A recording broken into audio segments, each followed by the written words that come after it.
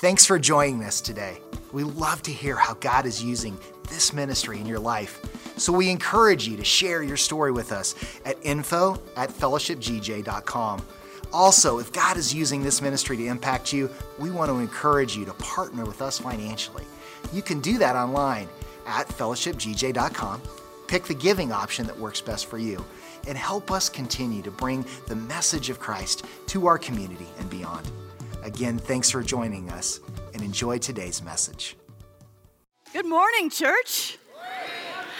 I am so excited to be with you this morning. I've been studying in the book of John, chapter 9, and from it, there's a really cool, very simple principle that I want to discuss with you this morning. It is about how close our God is, how he touches our lives, how we can experience our God. He is not distant. He comes close. So in John chapter 9, we see an account of a life-changing experience that one man has with Jesus. Picking up in verse 1, it says, as Jesus went along, he saw a man blind from birth. He spit on the ground, made some mud with the saliva, and put it on the man's eyes. Go, he told him, wash in the pool of Siloam. So the man went and washed and came home seeing. That is an encounter with God that I want to pray over our church, that we would come away seeing because Jesus has given us sight. Let's pray together. Heavenly Father, we recognize that you draw close to us. And much like in this story, when we are not even expecting it, that you would enter into our story, you would transform us, you would equip us, you would empower us, and you would give sight to some blind beggars today. In Jesus' precious name we pray. Amen. All right, so we see that Jesus heals a man born blind. He experienced a touch from God. He was blind, and now he can see. And then he returns to his stomping ground. We pick up in verse 8. It says, his neighbors and those who had formerly seen him begging. So this is a group of people who are familiar with this man. They recognize him. And they say, isn't this the same man who used to sit and beg? Some claimed that he was. Others said, nah, it only looks like him. But he himself insists, no, it's me. I'm the guy. This is me. I'm the guy. That was me. How then were your eyes opened? They asked. He replied, the man they call Jesus made some mud, put it on my eyes. He told me to go to Siloam and wash. So I went and washed, and then I could see. Where is this man? They asked him. I don't know, he said, which I think is interesting because the guy was blind and he left, and how would he know where Jesus was? I just think that was interesting. Anyway, so this group of people, they did not understand what had just taken place in this man's life. It has boggled the mind. So, when something boggles our mind, much like human nature, they do what they know how to do. They get a second opinion. So they take this man to a group of Pharisees. So the Pharisees we know that they're religious leaders, but they were also leaders of the community.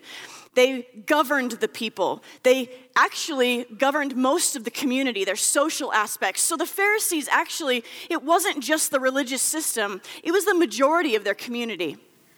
So it says in verse 15, the Pharisees also asked him how he had received his sight. The man replied, he put mud on my eyes, and I washed, and now I see. I want to pause for a moment. In this passage in John 9, we see two groups of people. We have the regular Joe Schmo people, and then we have the religious leaders. But in the case of these people, they had already made their minds up about how God should or can act Which isn't that interesting? We tend to put God in a box on how he should and can act in our lives. And because of that, we see a huge problem in this text. The people were actually blind. So I think it's interesting that this man was physically blind, and yet through this, Jesus shows them who was actually blind. So the man that Jesus heals has a private experience. Now, Jesus and his disciples, the text actually says that his disciples were there, but this was this private encounter between Jesus and this man. And then all of a sudden, he is thrust into a public conversation, a public argument. Doesn't that happen to you and I? When we experience God and people start to kind of recognize that there's a change in our lives, all of a sudden what was private between us and God gets made public. Our families notice, our friends notice. Maybe it's an argument we weren't actually looking for. We didn't go looking for the fight. But because their minds have been made up, or people challenge us, there's actually spiritual blindness. On one level, we see that Jesus heals a physical ailment, and on another level, we see that Jesus shows us our own spiritual blindness. But the good news is that Jesus has come to restore sight to the blind in every generation. Yes, in context, he's showing this religious system that they were blind, but this is for all generations. We see in Luke 4, verse 18, Jesus is reading out of a text of Isaiah. And what he's doing is he is demonstrating, hey, heads up, I'm reading a messianic text. This is the fruit, this is the evidence of what you're going to see when the Messiah enters onto the scene. The Spirit of the Lord is on me, because he has anointed me to proclaim the good news to the poor. He has sent me to proclaim freedom for the prisoners and recovery of sight for the blind, to set the oppressed free, to proclaim the year of the Lord's favor. Recovery of sight to the blind, multifaceted. See, it's interesting because in this generation, you would be hard-pressed to find anyone who hasn't heard the name of Jesus or of a Christian. But for how many people who have heard the name of Jesus, there are still many who are blind to who he is. And that is a serious issue. But God gives sight to the blind. And what I love about this text is this man was sitting on the side of the road. He was blind, and he did not call out to him. Many of the times that we see healing or miracles in the text, people are crying out to Jesus. They see and they recognize or they hear that he's passing by, and they cry out to him. This guy was minding his own business, sitting on the side of the road. Jesus and his disciples approached him. Can I get an amen? Right? Because I need that in my life. Sometimes I don't even know what I don't know. Picking up in verse 17, it says, "Then they turned again to the blind man. 'What have you to say about him? It was your eyes he opened.' The man replied, 'He is a prophet.' They still did not believe that he had been blind and had received his sight until they sent for the man's parents. 'Is this your son?' they asked. 'Is this the one that you say was born blind? How is it that now he can see?' 'We know he's our son,' the parents answered, 'and we know he was born blind. But how he can see now, or who opened his eyes, we don't know.'" They're throwing up their hands. They're pleading the fifth. So we see in this passage, people saw with their own eyes, but they didn't really see. They had the evidence before them, but they didn't really see what was taking place. So there's an argument that breaks out with the people, and then they take him to the Pharisees. They're arguing. They argue his story. Was he really born blind? I mean, there's all of this fight going back and forth. So they interview the man. They go get his parents. They interview him again. They just don't believe. But even though that sounds really negative, please hear me. Many did believe, and that is important. And we're going to get to that in just a second. Have you ever met someone that just wouldn't believe? I have. You've been totally transformed by God, and some people just won't believe. If that happens enough, we tend to shut down. We can respond by shutting down. We don't want to share our story. But let's learn from this man's example. Let's see what his response is. In verse 25, he then answered. So they're arguing back and forth, the Pharisees and this man, whether he is a sinner. So the Pharisees were accusing Jesus of being a sinner. He couldn't have done this. He's not from God. But the man says, whether he's a sinner, I don't know. But that's not even super accurate, because we just gloss over the text. If we read into this, it's really more, whether he's a sinner, I don't know. I don't know. I don't know. Like, I don't know how to put more inflection on that. But we don't just gloss over the text. The guy has got some fight in him.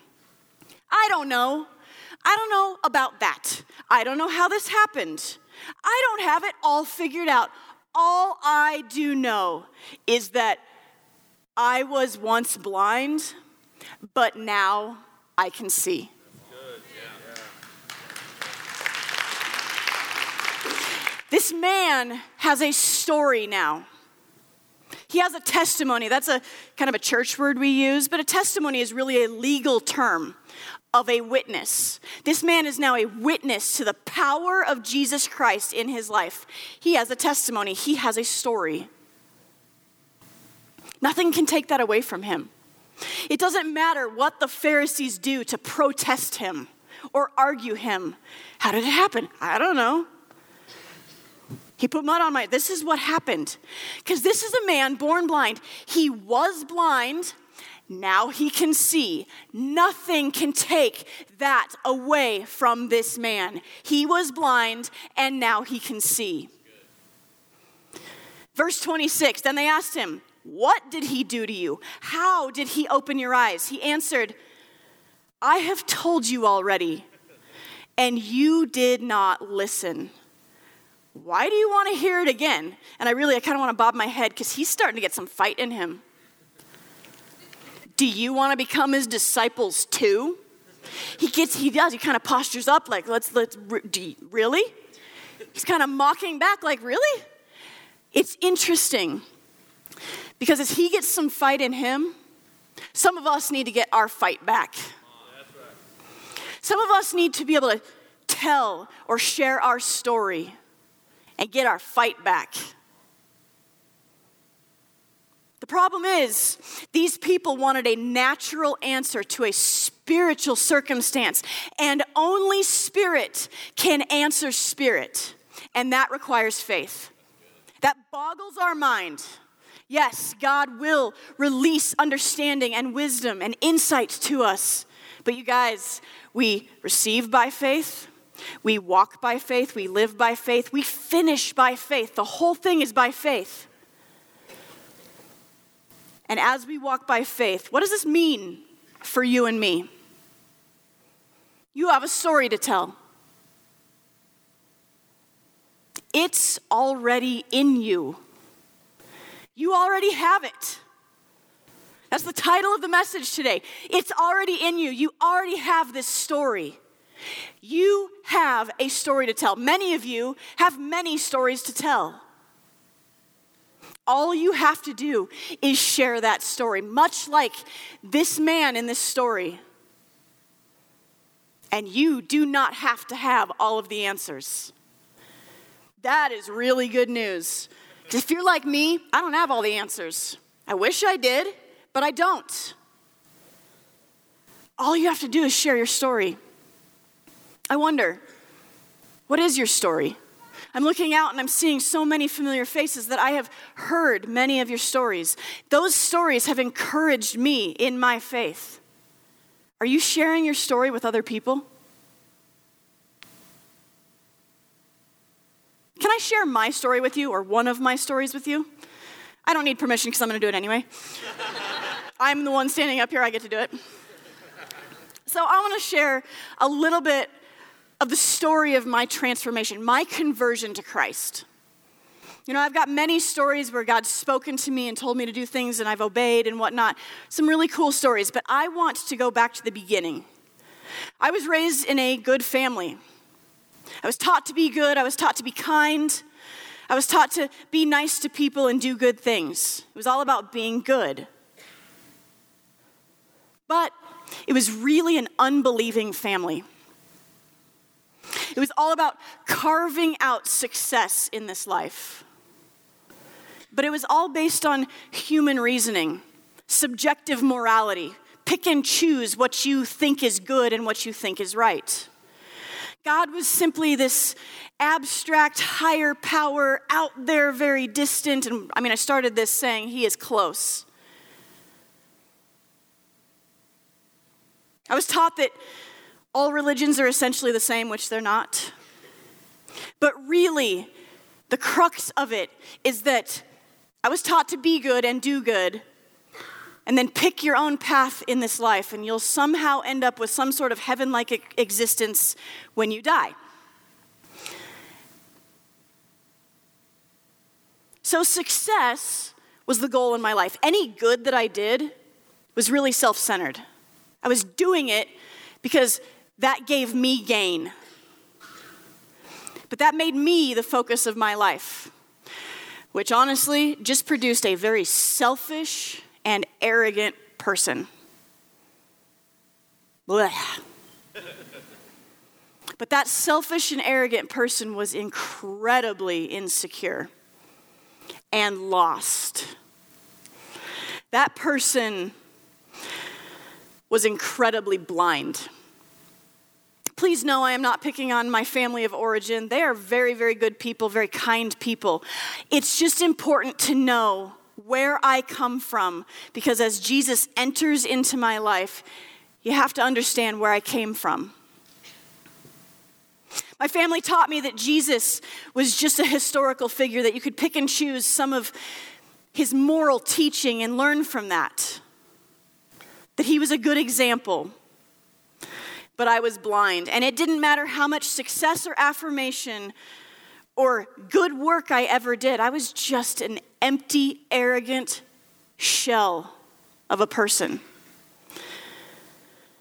You guys, I was a good person going to hell.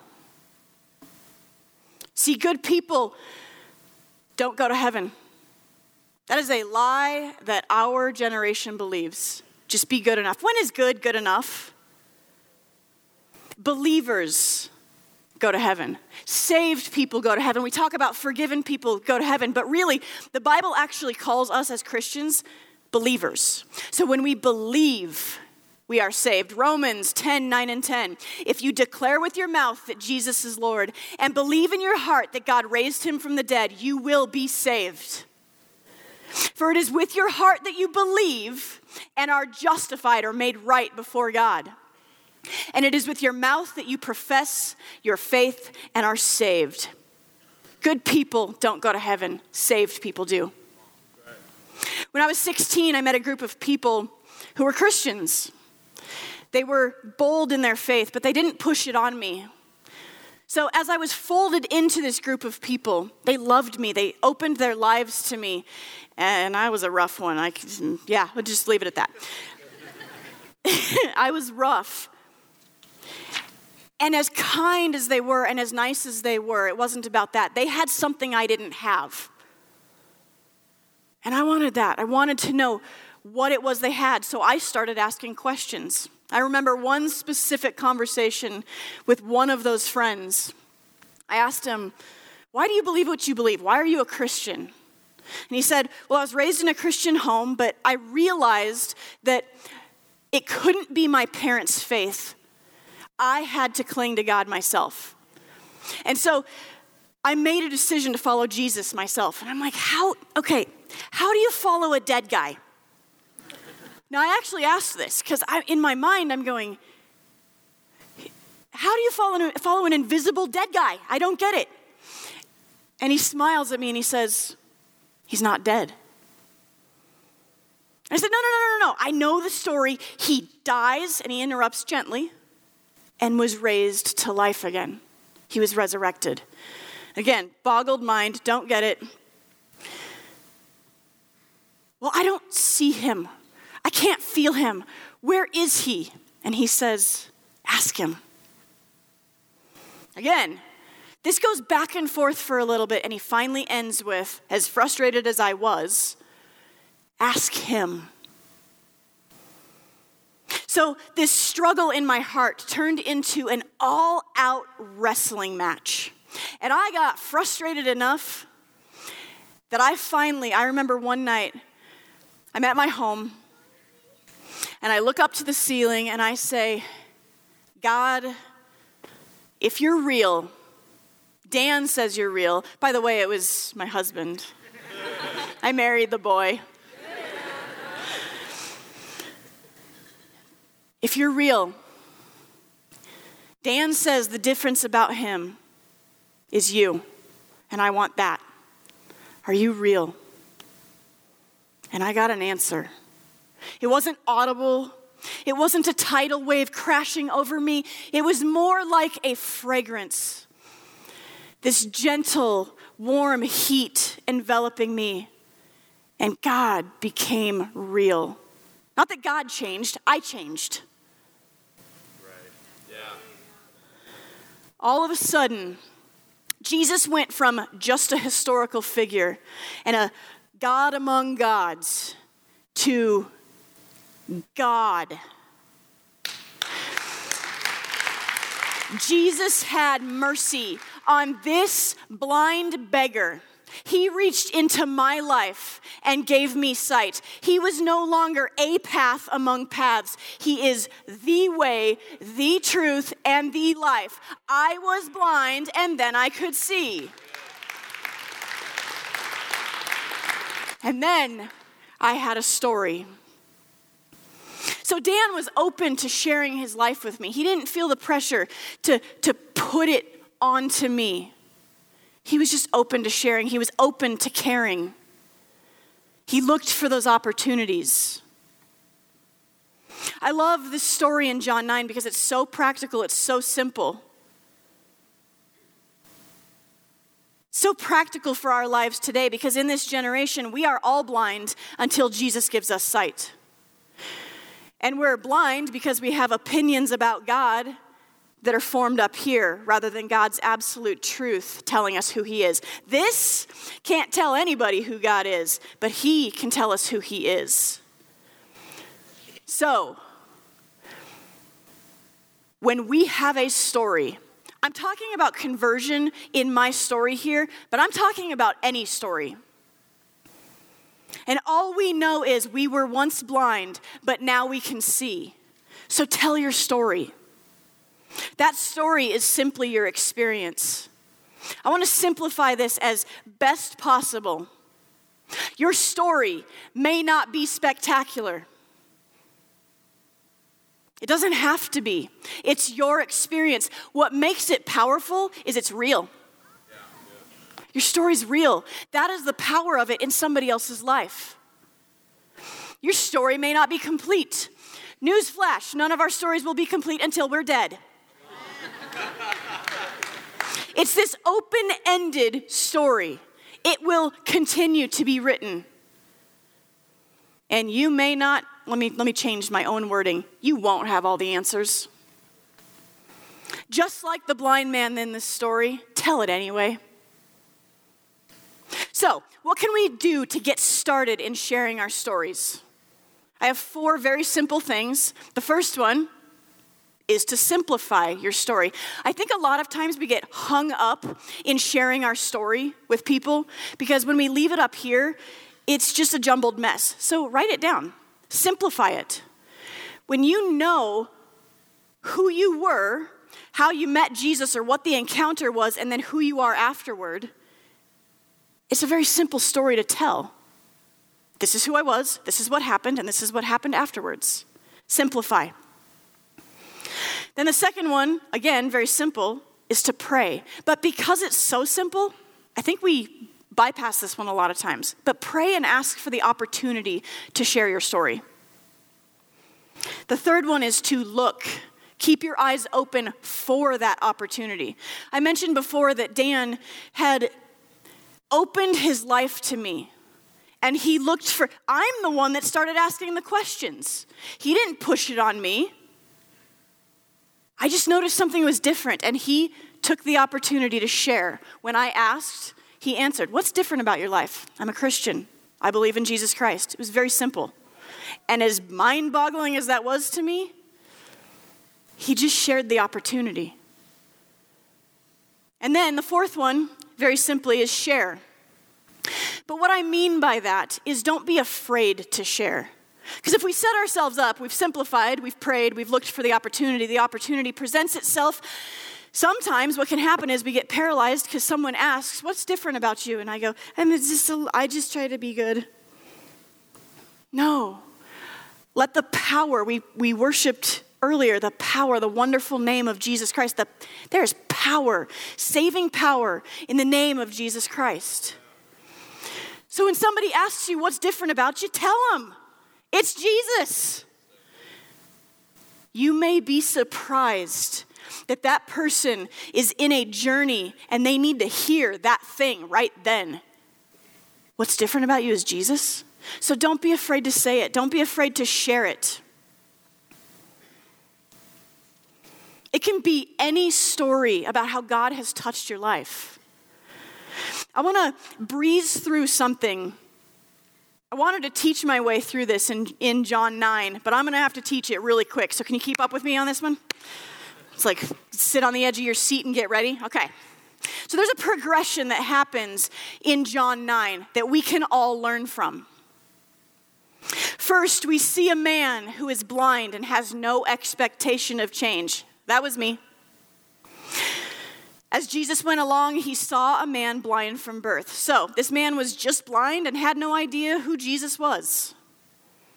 Then number 2, as he tells his story of his experience, he realizes there is something different about this man named Jesus. So there's this guy, we see it in Scripture, the man they call Jesus. So they're asking him questions. What happened? And he says, the man they called Jesus made mud, put it on my eyes, told me to go wash, and I was healed. Number 3, now the man is growing in his faith. So he's telling his story again.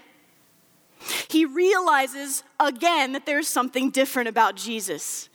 Let's look at this scripture in verses 16 and 17. So again, he's explaining it. What happened? What do you have to say about him? The man replies to the Pharisees, he is a prophet.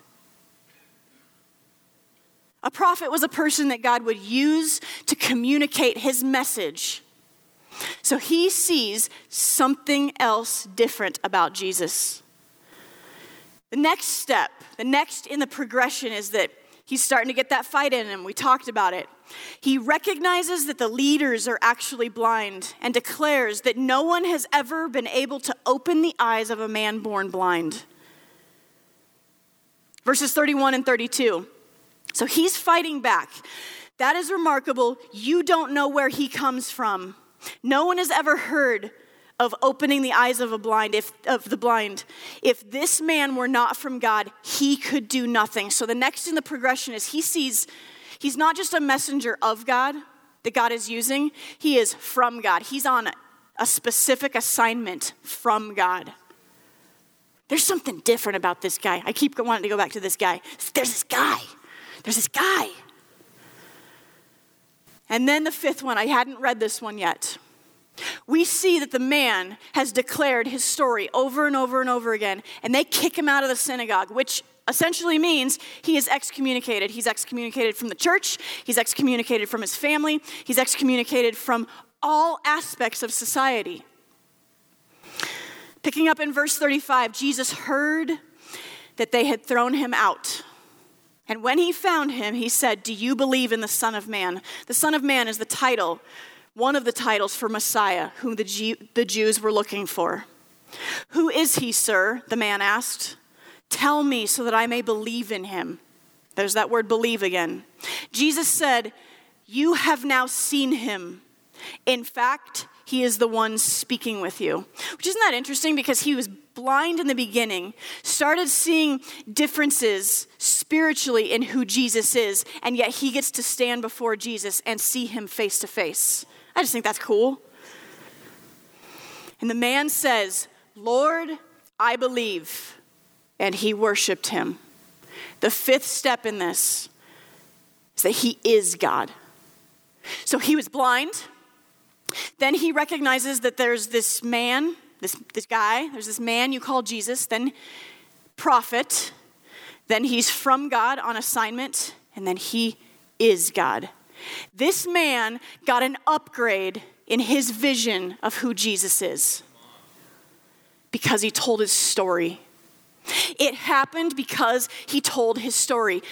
Do you need an upgrade in your vision of who Jesus is? Tell your story. It is a faith-building thing that happens. It is a spiritual thing that happens when we tell our story. It builds others and it also builds us. So if you need an upgrade in your vision of who Jesus is, tell your story. Because you all have a story. Everyone stand to your feet. Church, it is story time.